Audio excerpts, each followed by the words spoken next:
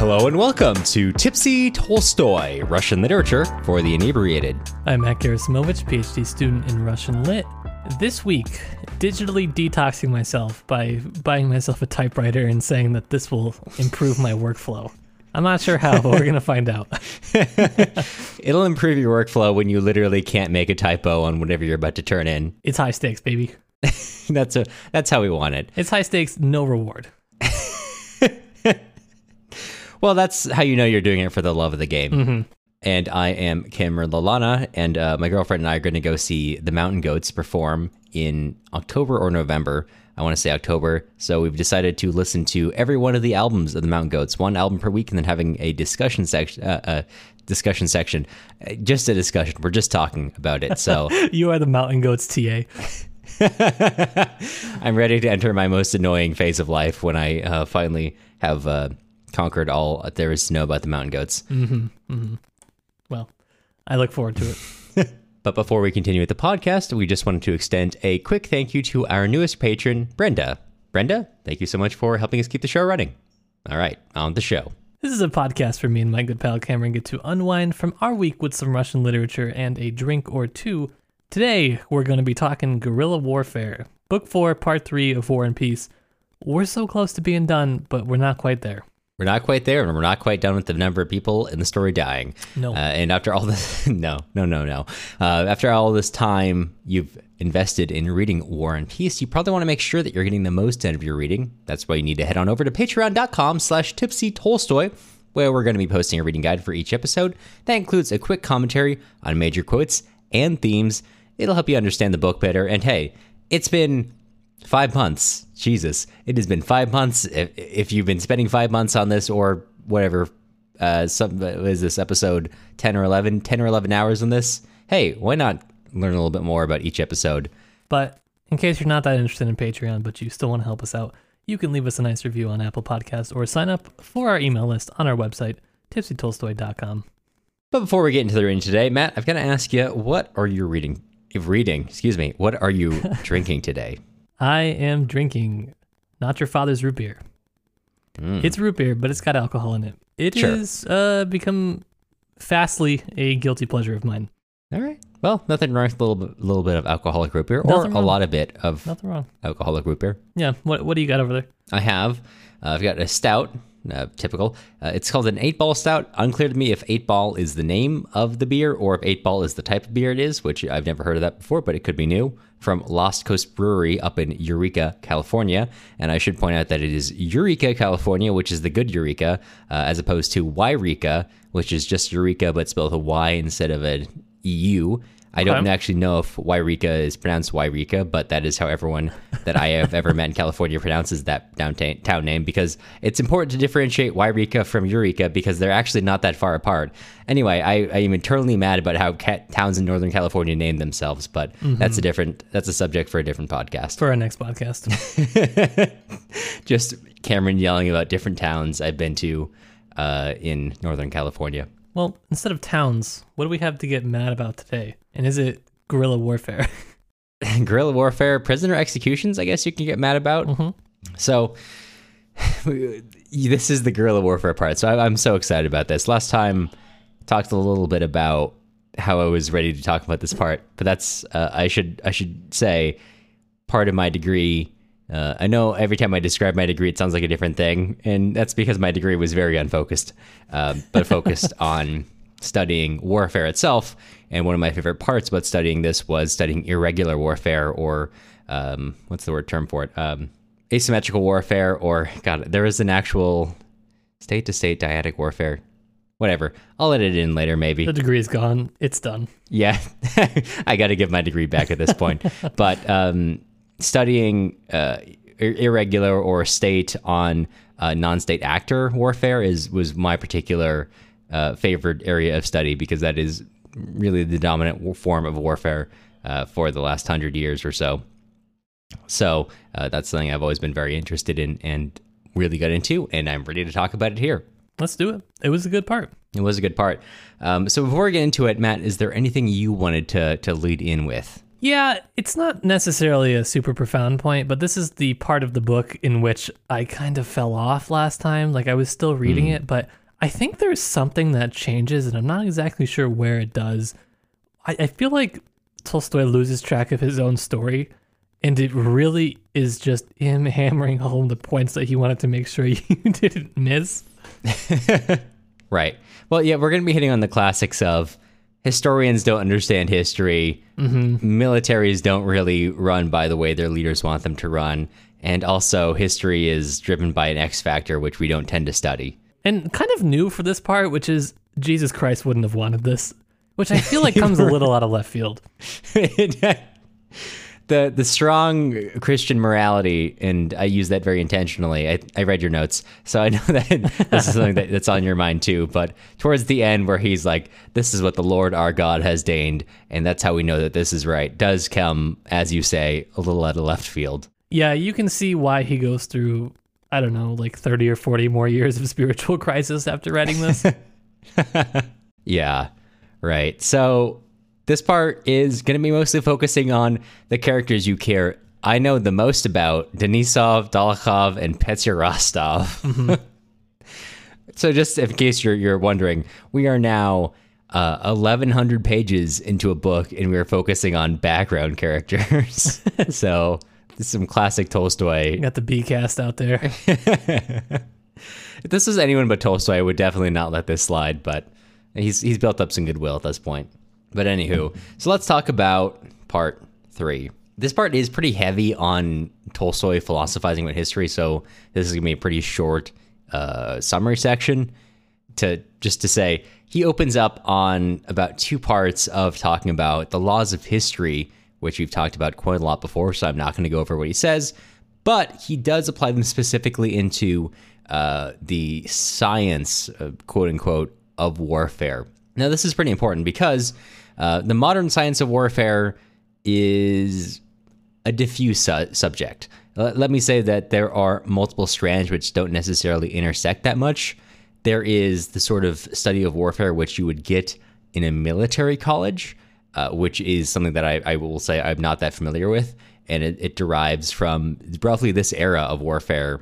Of course, with addendums and additions and revisions from many later eras. But like, this is the era of warfare when the idea of wars, laws of war are laid down, where you start getting your Frederick the Greats, your Napoleons, your sort of ideas of military rightness, which carries forward. And I'm not going to say that those eras are all that relevant to today, but they are relevant in the sense that Freud is still relevant to modern psychology, in which that you don't necessarily apply those concepts on a day-to-day basis, but it led to a chain reaction, people reacting positively or negatively to those beliefs, which continues on through time until you get to a modern study. That is mostly separate from what I will call the academic study of warfare, which is on the whole much more statistical and data-based than it is philosophy-based, as is the military study of warfare. And the point I'm trying to make here is that what Tolstoy is talking about when he talks about historians in this part, he's specifically, for the most part, talking about these writers and these people who are laying down these ideas of warfare as, oh, this is correct warfare, which leads into, I think most notably, these notions of warfare lead especially into World War I later on, which if you know anything about World War I, historical battle doctrine applied to the advent of the machine gun did not work out super well for anyone in the European theater. But I say all this to cover the fact that this is just Tolstoy going in on this sort of military side study of warfare, arguing that these ideas of science is a misapplication of the term. And in fact, he says in one of his Tolstoy's side points, which are as more correct than maybe even he knew, he says the science of warfare doesn't mean anything because, well, what about guerrilla warfare, which is always successful in the face of this idea of science of modern military application of warfare, which perhaps grew out of Tolstoy's own experience in Chechnya, which was a sort of a warfare between state military and a non-state military, a non-state actor, as you might say. And was a guerrilla warfare and did end in, despite a great number of victories, individual battles won on the Russian military side and overall loss in the conflict, which has maintained pretty true to today. Sure. Tolstoy is pretty much correct on military science historicism here, in which guerrilla warfare is never good, never successful in a sense, but it always kind of wins. Yeah, I feel like he also gets kind of into the ethics of military warfare, because remember there was that quote that gets taken out of context all the time, which was something to the effect of, well, if I can't remember exactly what it was, but if everybody goes to war, then there would be no war, right? Or if everybody acted truly according to their own convictions, then there would be no war.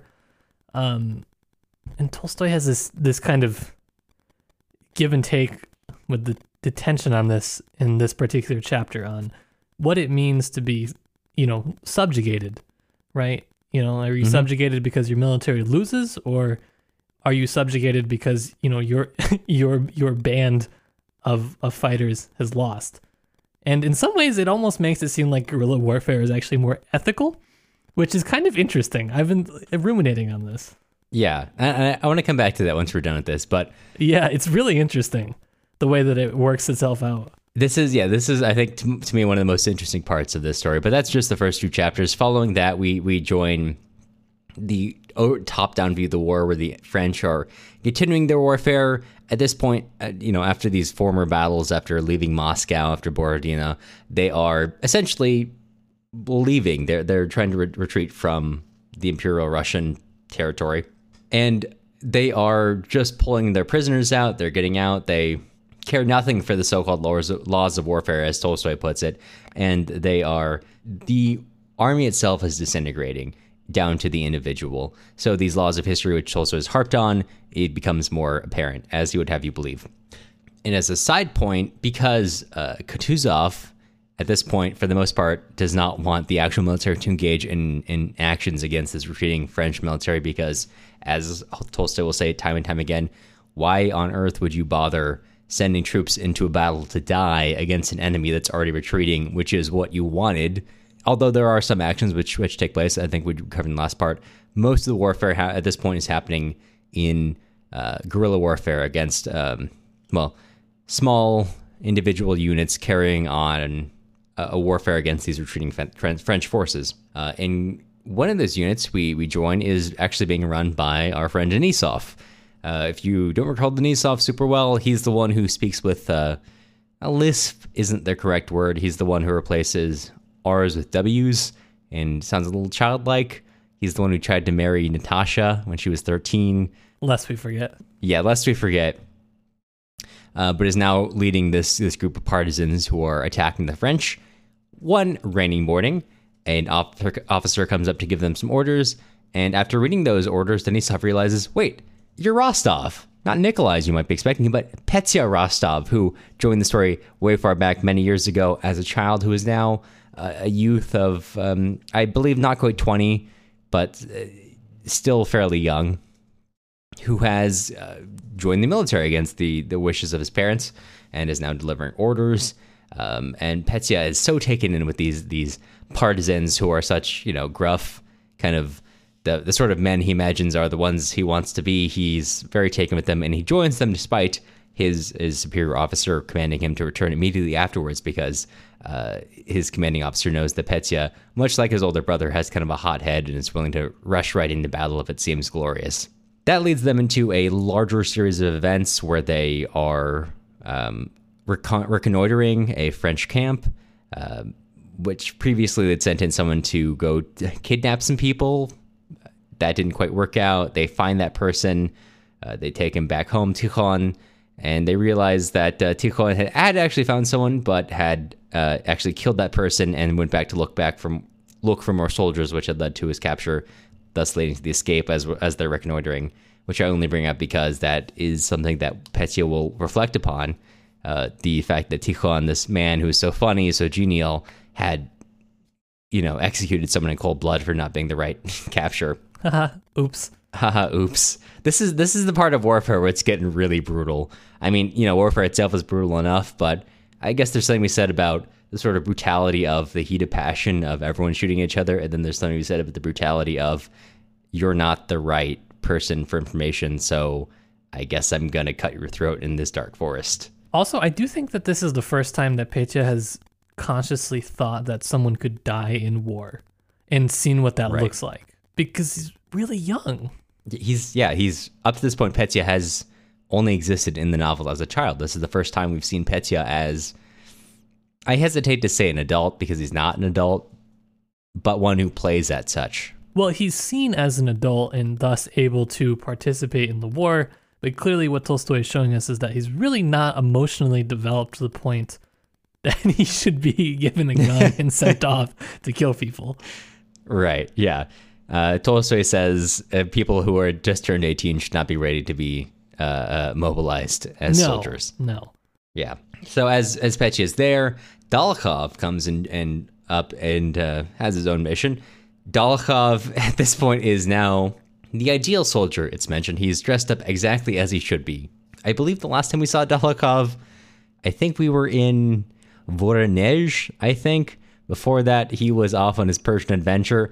Dolokhov by far has the most interesting story through this entire book, which is entirely an implication, which I appreciate. It's very funny to me. Mm-hmm. But Dolokhov basically says, I'm going to go reconnoiter the French camp by infiltrating, and Petya insists against Denisov's wishes. This isn't exactly said, but Denisov remembers Petya. He remembers him as a child for the most part, probably because Denisov tried to marry Petya's sister when she was a child, but he has this sort of, it's not said, but sort of paternal need to protect Petya, and initially shoots him down, but Dolokhov eventually talks them into letting Petya go. They go off and do their reconnoitering. They enter the French camp, both pretending to be French officers because they are both fluent French speakers, gain a little bit of information, come back, and feed that back. And Petya, for his part, after this whole event, which is so terrifying to him that he is basically silent the entire way through, comes back. Denisov has stayed up this entire night waiting for Petya and is finally able to fall asleep when Petya is back. Petya wanders out into this camp of partisans who are camping in the forest and sees not the real world. He does not see the hard reality of what they're facing, which is an incredibly brutal, one of the most brutal wars you could imagine. He sees, because he's still essentially a child, a fantasy land. He sees not the fires of soldiers, trying to stay warm through the night. He sees, some kind of fantasy thing, something much grander. As he asks a Cossack to sharpen his sword, he falls asleep to this idea of grandeur in the night and imagines a symphony which he controls, which carries through till the next day, in which they decide to attack. The attack goes fairly well, with the exception that Petya, who rushes out ahead of the forces they have, ends up shot in the head and falls off his horse and dies without much fanfare. Well, the fanfare is them shouting back and forth to each other, "Done for, done for." That's it. Yeah. As Dolokhov announces to Denisov, who then, white-facedly goes to collect Petya's body. And once they've attacked this French camp, which is successful, but on the partisans' part, they free many Russian prisoners. They free about 100 or less than 100 Russian prisoners. And I use Russian loosely to mean affiliated with the Imperial Russian Empire. Not all of them are ethnic Russians. Some of them are German soldiers or, many others who are involved in this conflict. But among that group is Pierre. At this point, we jump back to Pierre's experience of this war, which has been pretty bad. It's not been great as they've been marching back out of the Imperial Russian Empire. It has been tough. It has been, if you are sick, if you are slow, if you fall behind the others, you are shot. You die by hunger, you die by cold, you die by having nothing but horse meat and saltpeter to eat. But Pierre, for his part, has sort of attained a sort of evenness, I will say, about it. He discovers some sort of truths about the world. I'm going to opine later on more about the philosophical implications about this, Despite what he says, it really just feels like a precursor to PTSD, in that he stops caring and stops noticing how many people are dying around him. You can philosophize all you want. That is I feel like just a trauma response, but hey, who am I to judge? I'm just a guy. Among the people who die are his friend Karatayev, who we talked about last time in relation to wisdom. In this point, Karatayev one day very tiredly sits down in a tree and is unable to carry on and is shot by French soldiers. But before Pierre is really able to come to terms with this, and I don't say that as it happens soon after, but Pierre is just, his mind does not accept the idea that Karatayev is dead for at least a day, maybe more. That is when we catch up with the forces of Denisov attacking the camp and freeing the Russian prisoners.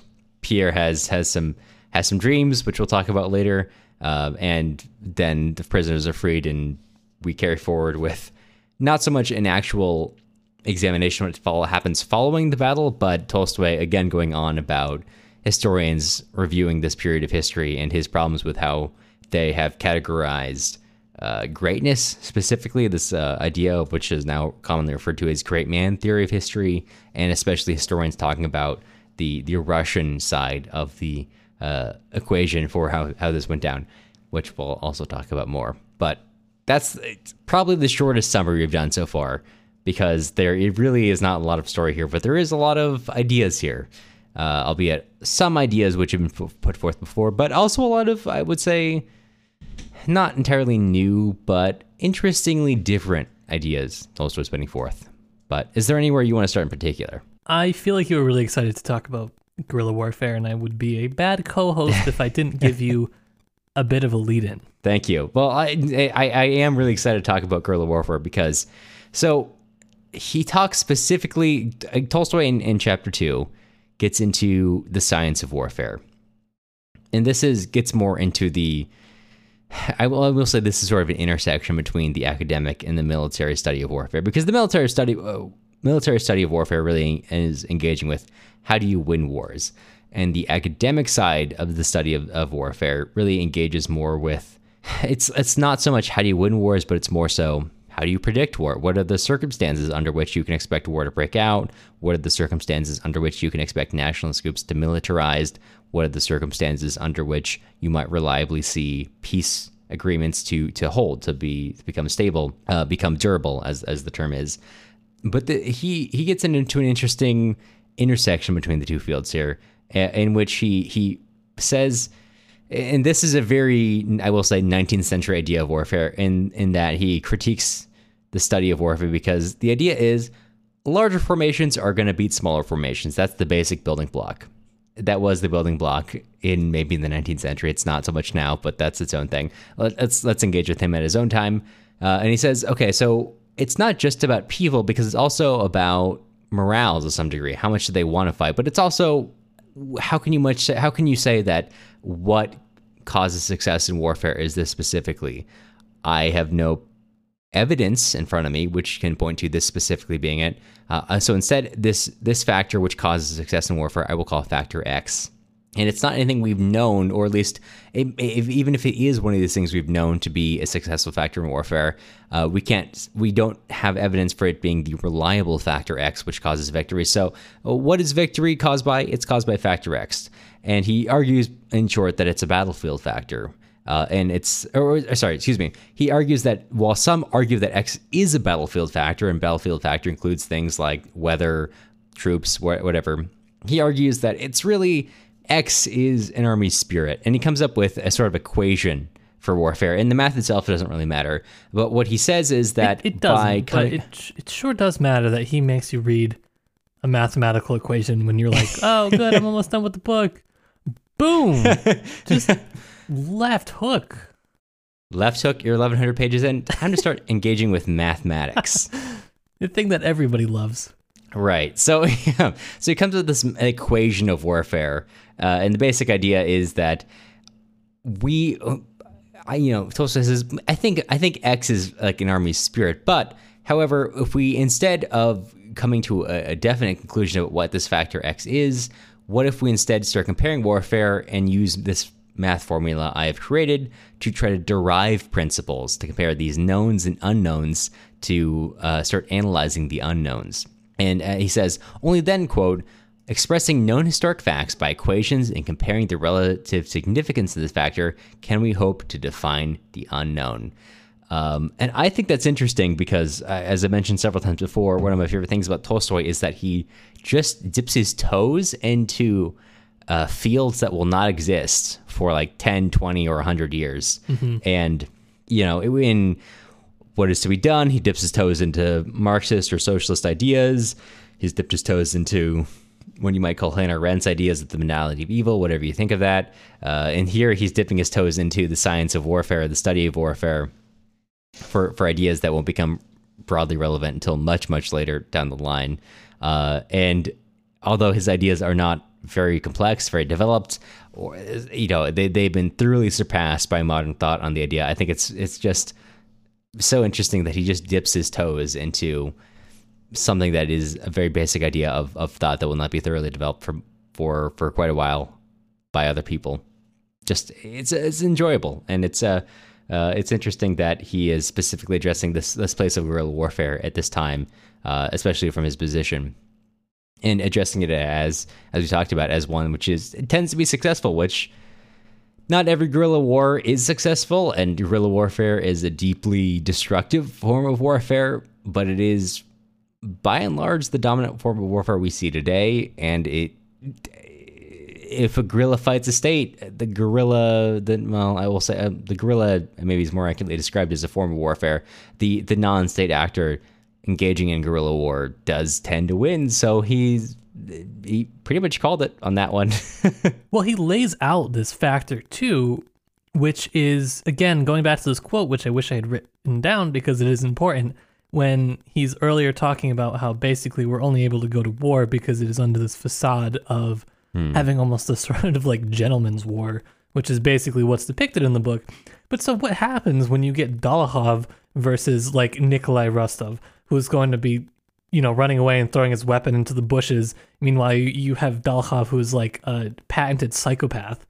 You get a group of them together. I mean, 5 of them could have taken down Napoleon, probably.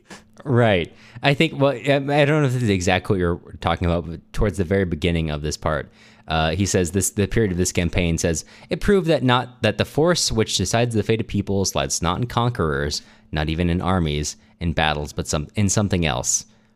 He's leading up to his Factor X there, but also the people, the individuals, the psychotic Dolokhovs who are willing to do whatever. Yeah. I think that I think it just shows that Tolstoy was really well read and kind of well in tune with his own time, because I think what you are seeing actually is like a continuation of where Russia was at this time, which was heavily influenced by German philosophy, and where you see like these academic disciplines and where you see the relationship between those and what we have now. It's really only because we also are extremely influenced by German philosophy. This whole idea of the West is built on that. And so Tolstoy is critiquing a fundamental idea of German philosophy, right? And so I think that that's why you can see, he actually kind of almost precedes some of these things that we think of now as givens. And, actually, he had foreseen that this might be an issue. The fact that we calculate everything, right, trying to get down to the most minuscule level. But we're stuck because there's something that we can't predict. There's something that cannot be reduced to math. And yes, it is a provocative and good point. But also, yes, he does say it so many times. Yeah, right. Well, I think that's also I know you said you kind of fell off of this part. I feel like I'm almost re-energized by this part, because when he's talking about warfare in this part, he's talking about a departure from rules of warfare. And one of the ways he expresses that is this line: after the burning of Smolensk, a war began which did not follow any previous traditions of war. The burning of towns and villages, the retreats after battles, the blowtilt at Borodina, and the renewed retreat, the burning of Moscow, the capture of marauders, the seizure of transports, and the guerrilla war were all departures from the rules. Now, this is, on one level, if you know anything about colonial war in the 1800s and the late 1700s, this is not all that new. However, this is perhaps new in its infliction within the European continent. Even that's not really true. That's true within the perspective of empire, I guess I'll say. But that's why I started getting energized in this, because it starts to engage with this form of warfare, which at this point has largely been relegated to the peripheries of empire. This, like the burnings of town and villages, retreats after battles. And that's why I'm energized, because he's getting into talking about how the science of warfare, up to this point, he's been trying to demonstrate it's not real, it's fake, it's just an idea we all hold up. But now when you get into the fact that this warfare, which is not driven by these so-called great men, this warfare driven by these so-called great men, the Tsar, the Napoleons, they have these false rules, this idea, but when it starts to be driven by individuals like Denisov carrying on this partisan warfare, it takes on an entirely separate element, which is much more successful to Tolstoy's perspective. Maybe not because it's necessarily away from these so-called great men, but because it's a fight of the people to a degree. Mm-hmm. And I think that's why it starts to be interesting to me. I guess it renews a sort of energy for it, because we start getting into discussions of, as he's talked about, his interest is in history driven by people, and partisan warfare is like in terms of studying warfare, this is the exact idea he's talking about. This is a warfare which can only be carried on by the people. Partisan warfare can only be notable, be successful, if it is a genuine will of a coherent group of people. Maybe not connected, but coherent in one form or another. So that's what makes it interesting to me. It doesn't have that sort of falsehood of this imperial warfare, which has these Napoleons who give orders which aren't necessarily followed, but are just responded. The realities are responded to. Yeah, that's a good point. It's also funnier, I think. Yeah. Pretending to be French and just going in, being mean enough that they let you in. Right. And then just walking away because you were really mean. Yeah. Yeah. It's much bloodier. I will say this is also a very cold-blooded part of the book. The fact that these group of partisans, they capture French soldiers. They have, among them, they have a French drummer boy who most of them treat not badly, but just like a joke. And Petya, who's the only one among them who is not a partisan, who still holds these ideas of how you treat people, feels bad for him. He's like, he comes into this camp, he starts giving all these partisans, oh, take my flint, take my knife, take their raisins. I don't need it. I've got so much of these. And he looks up to these guys. But then he also thinks of the prisoners, and he thinks he's worried about being seen as less than manly, less than adult, because he's worried about the prisoners. But he wants to go make sure that this French drummer boy is fed, which is not necessarily something that this group of people who he seems opposed to, but this is a worry he has. And in many other perspectives, when Dolokhov comes in and says, "Oh yeah, let me take Petya," because he speaks French, Denisov tries to block him, and Dolokhov kind of makes fun of Denisov's, like, "Oh, what do you care about life now? Every time you send out 100 prisoners back to camp, 30 make it, and you say that death's not on your back because they didn't die in your care. If you knowingly send these group of people, of which most of them are going to die, it's really quite hypocritical for you to start caring about lives now." And Tikhon executing this unknown French soldier in the forest, which, as we mentioned earlier, Petya feels uncomfortable around. It is a realer war in a way. It is one that's genuinely driven by the individual desires of these people to see their land free from these foreigners. It's also a dirtier war. It's a darker war by far. And I think that's what makes it interesting to me. We're really getting into these, like, a real moral discussion between Denisov and Dolokhov, between Denisov trying to maintain some sort of moral standard, which you might recognize, and Dolokhov coming in saying, really, you care about that moral standard just because these dozens of people die when they're not under your care, even though that was a potentially foreseeable outcome, but then also using that sort of moral relativism. And I'm going to use this term very specifically because that is the underlying point that Tolstoy was trying to make here, that we should have some sort of moral standard which maintains for everyone. This sort of moral relativism for Dolokhov of, I don't care about you necessarily killing these prisoners, but I care about you pretending like you've still maintained some sort of moral high ground. So I am not going to pretend like I have that high ground, and therefore I'm just going to do the worst things and not care about it.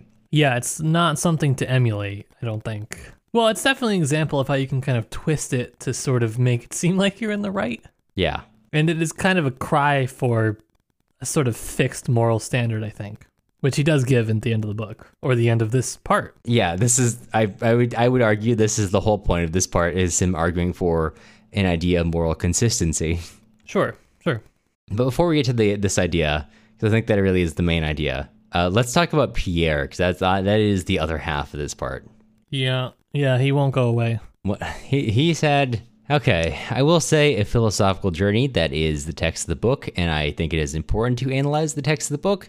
It is important not to overlay too much of our own personal ideas onto it. Those can be engaged with, not as an overriding feature, I think. However, I think Pierre's entire part of this book could also be attributed, if this were a real person, to just developing PTSD from an incredibly traumatic event. But there is, it should be engaged with on its own level. So let's talk about Pierre. Yeah, we can. I don't think it is PTSD because I don't think Tolstoy's thought about it like that. And so he's not going to write him like that. Yeah, no, I'm not saying we should psychologize this view of the book. That is a thoroughly modern view. I think it should be engaged with its own time, its own perspective, and its own piece. However, it is just hard not to, because Tolstoy is so good at writing these people as real people, view it as like, yeah, you could see this philosophically. You could also see this as shell shock. Yeah, you could. But I'll argue for a different reading. Not because I think it's necessarily the one that would have truly happened in the situation, but just because I think it's probably more along the lines of Tolstoy's own philosophy, but I'm not, I'm not tied to it. You can argue with me. I'd be okay with it. So there's this strand that's continued from the last part where Pierre is talking about what it's like to be deprived of everything that you love and like in life, and why that should make you feel happy. And there's this quote where the narrator says, while imprisoned in the shed, Pierre had learned, not with his intellect, but with his whole being, that man is created for happiness, that happiness lies within him in the satisfaction of natural human needs, and that all unhappiness arises not from privation, but from excess. And so it's kind of interesting because I feel like the last part we were in that we were talking about Pierre, he was really into this sort of ascetic kind of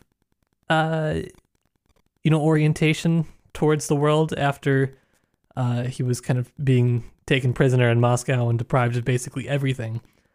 And Tolstoy kind of gives you a sort of mediating line here where he's not saying, you don't need to be deprived really from everything to be happy ultimately, but unhappiness does come from having these sort of excesses. And it's kind of an interesting middle ground, I think, that he ultimately strikes, because it doesn't have that sort of strict asceticism that's really present in, for instance, the Orthodox tradition in the Desert Fathers, where you just go out, live in the desert, you got nothing but sand, and you're just praying for years straight. It's not quite that extreme. I think it's a more sort of neutral, attainable goal that he sets out. So it's still ascetic, but it's not exactly extreme, I wouldn't say.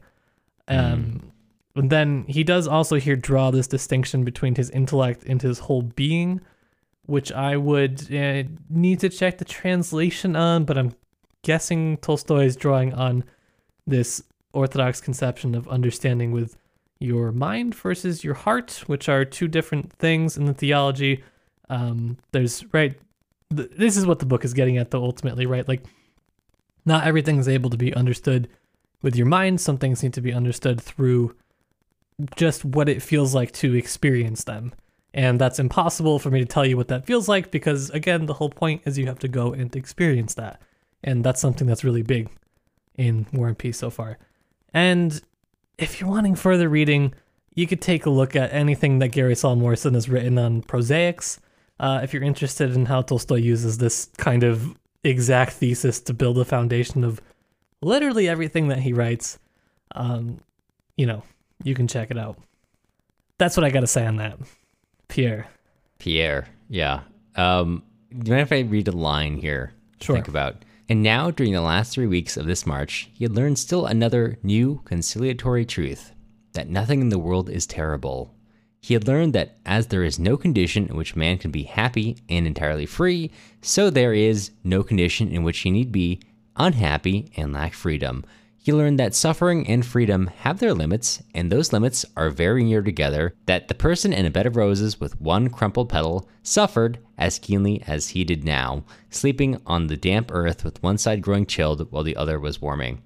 So I read that just because, not because I think you should take this as, oh, this is still, as Pierre's ultimate philosophy, it's still developing over time, and I'm sure it will develop more before the end of this book. But because he sort of comes to a form of acceptance, which, to your point of the asceticism last time, this isn't really specifically towards happiness being not really unrelated to the conditions in which you're in, but one which sort of the individual, I guess the internal life means so much more than the external life, which kind of comes to an apex in after Karatayev is shot for falling behind, and Pierre falls into the stream, not fully understanding that Karatayev is dead, in which he sees a globe in a class taught by an old teacher of his, in which the globe has many drops,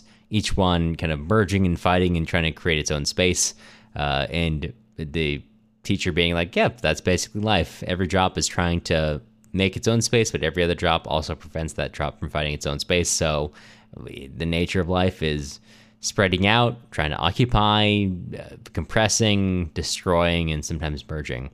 I don't know if I have a coherent point to draw from Pierre coming to this sort of not asceticism, but acceptance of the life around him, as the nature basically he's drawing at this point is just the point that Tolstoy has been trying to hammer into your head as the narrator this entire point, in which, you know, the sort of sense of ultimate freedom doesn't exist. It can only exist within the boundaries under which other people allow it to be such by their own desires in their life, and that creates conflict in life. But it's kind of a tough point to swallow if you're going to accept this as advice from Tolstoy to you, which I don't know if you should personally, but it is definitely what he's saying, I think.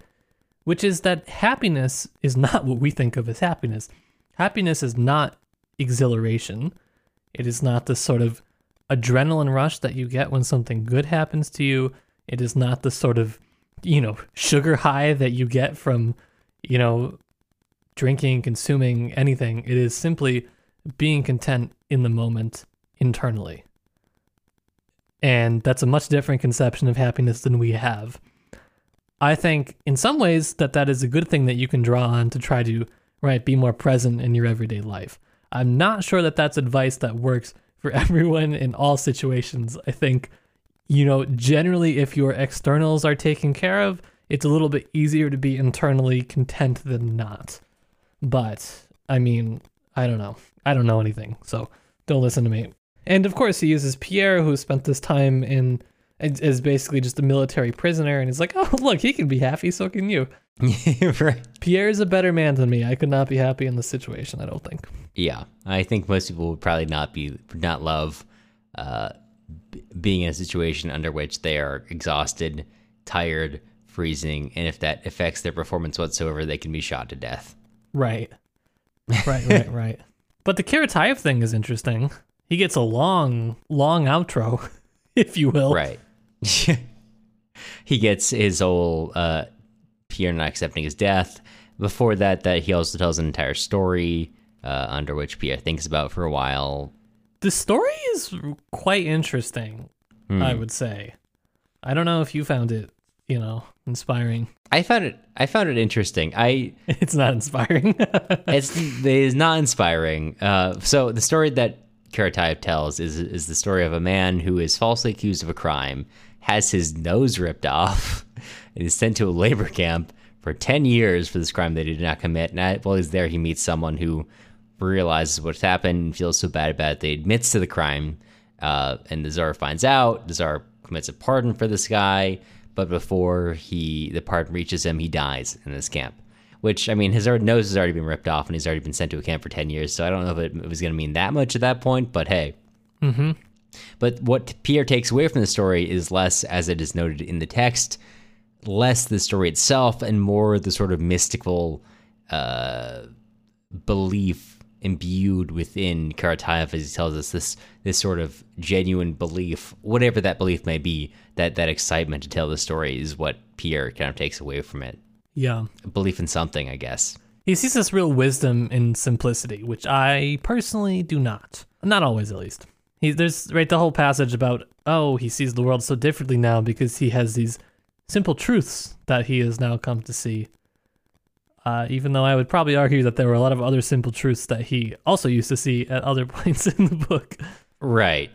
Well, what I took away from it was that Pierre is getting down to brass tacks in the sense that of all these complex ways of seeing right and wrong, it became less about this philosophical truth and more about just the kind of brass tacks of what is right towards your fellow man, which Tolstoy himself then harps upon in the following chapters when he takes historians to task, at least historians of his own time, and he hates this idea of greatness, this term that historians have come up with, the greatness in a person, which seems to exclude standards of right or wrong for Tolstoy.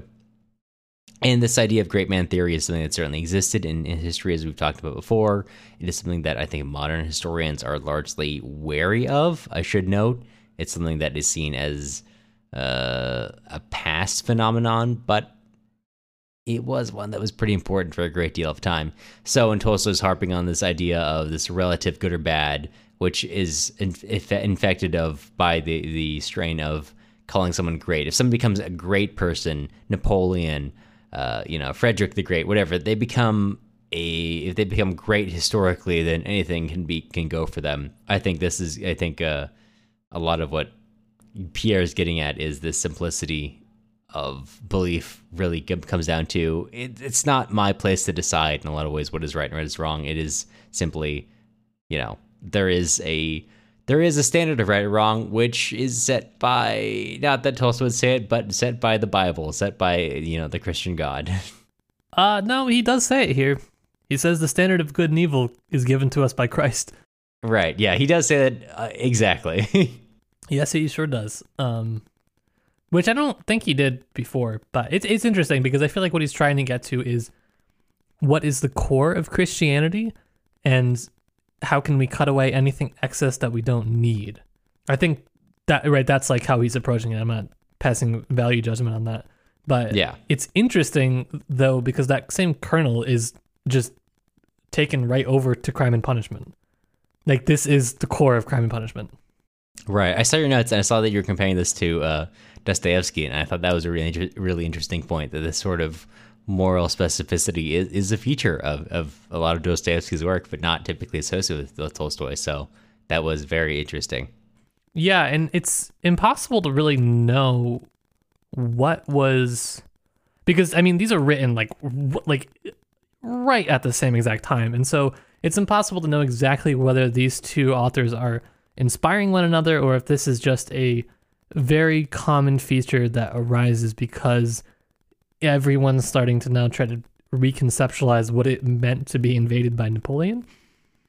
But it's interesting. Napoleon's a super interesting figure that really has his sort of heyday in the Russian romantics, and then gets transposed from there into Russian realism. It's fascinating, but right, that same moral core is interesting. I don't know. Again, this is a really great counterpoint to when people say, for instance, like Dostoevsky is more complex than Tolstoy. I don't know. There's some really challenging parts of War and Peace that I wouldn't exactly just say, yeah, it's easier to understand. Right. But to narrow in on what I think Tolstoy was kind of saying in this part, do you mind if I'm going to go for a bit of a longer quotation here? This is when Tolstoy is narrowing in on his hatred of historians. As you do. And he writes, first of all, greatness, it seems, excludes the standards of right and wrong. For the great man, nothing is wrong. There is no atrocity for which a great man can be blamed. And that's followed by later on, and this also has some French, which I've just gone ahead and broadly translated in English for ease of understanding in an audio format. It is great, say the historians, and there no longer exists either good or evil, but only great and not great. Great is good, and not great is bad. Great is the characteristic in their conception of some special animal called hero, and Napoleon escaping home in a warm fur coat and leaving to perish those who were not merely his comrades, but were, in his opinion, men he had brought there, feels that it is great and his soul is tranquil, and it occurs to no one that to admit a greatness is not commensurate with the standard of right or wrong, is merely to admit one's own nothingness and immeasurable meanness. So he's not too much to analyze here. He just goes deep on this idea of creating standards of good or bad, which are unrelated to standards of, morally right, morally wrong, being something that is a great flaw in studying history, because it allows evil people to be in connecting with Dostoevsky, right? We previously talked about in especially Crime and Punishment, the kind of Dostoevsky makes fun of the idea of especially in Raskolnikov is trying to create this. I think the term we use is like a kinder, more humane Napoleon as a term of derision, and that's kind of is what this term "great" does. Is it creates a kinder, more humane Napoleon in which humanity and kindness is irrelevant. Less so, it's not like you're trying to create this individually kind, great person, but you're trying to create this person to whom kindness and these other features which are good or closer would have you hold are good are irrelevant too. And he wants you to believe that's a bad thing. And that's another overlap with, Crime and Punishment, which I think it's interesting, this part specifically where we start to see that sort of Dostoevskian or language we'd recognize as Dostoevskian become so prevalent. I think you're right. I think this part's kind of, pulling back into it a little bit on the second read. I think it's okay. I think War and Peace is still a good book. Yeah. Yeah, I guess it's still okay. War and Peace, Tipsy Tolstoy says, it's okay. It's an okay novel. I'm not going to have to give it a bad review now on Goodreads. Right. Sorry, my Goodreads friends. It's been saved for now. It's been saved for now. By our hand alone. It's been spared. Yeah, but that's all I had to say about it, really. I think I've been talking too much about my own thoughts on war. But is there anything else you want to address before we head out? No, I got to head out. I got to get to reading the next part. That's right. That's important. We got to get right into it because you're about to get into some other important stuff. So for now, this has been this has been part 3 of book 4 of War and Peace. And before we totally wrap up, Matt, on a scale of I know we're not doing the scale of 1 to Yeltsin anymore, but do you have any zingers you wanted to introduce to the crowd? I feel like I could do a Yeltsin now that I'm drinking again. Okay, let's do a scale of 1 to Yeltsin. Now that I'm back on the wagon. The wagon. People always say that when they're referring to drinking again. You're right. When they say you start drinking, they do say you get on the wagon. That is what they say. Yeah. No, probably 6 or 7. I'm feeling pretty good. 6 or 7. All right, nice. Yeah, nice. I did have a few of Not Your Father's Root Beers prior to recording, so... Hell yeah. It helps to get through these tougher subjects. Sure. And also I like them. That's the other big thing. That's the other important thing. How about you? I am probably a 5 Boo. at this point. So, I mean, you could probably guess that by how much I've kind of wandered on and off the book itself just to talk about my own particular interest in the study of warfare. But well, that's why we have the podcast.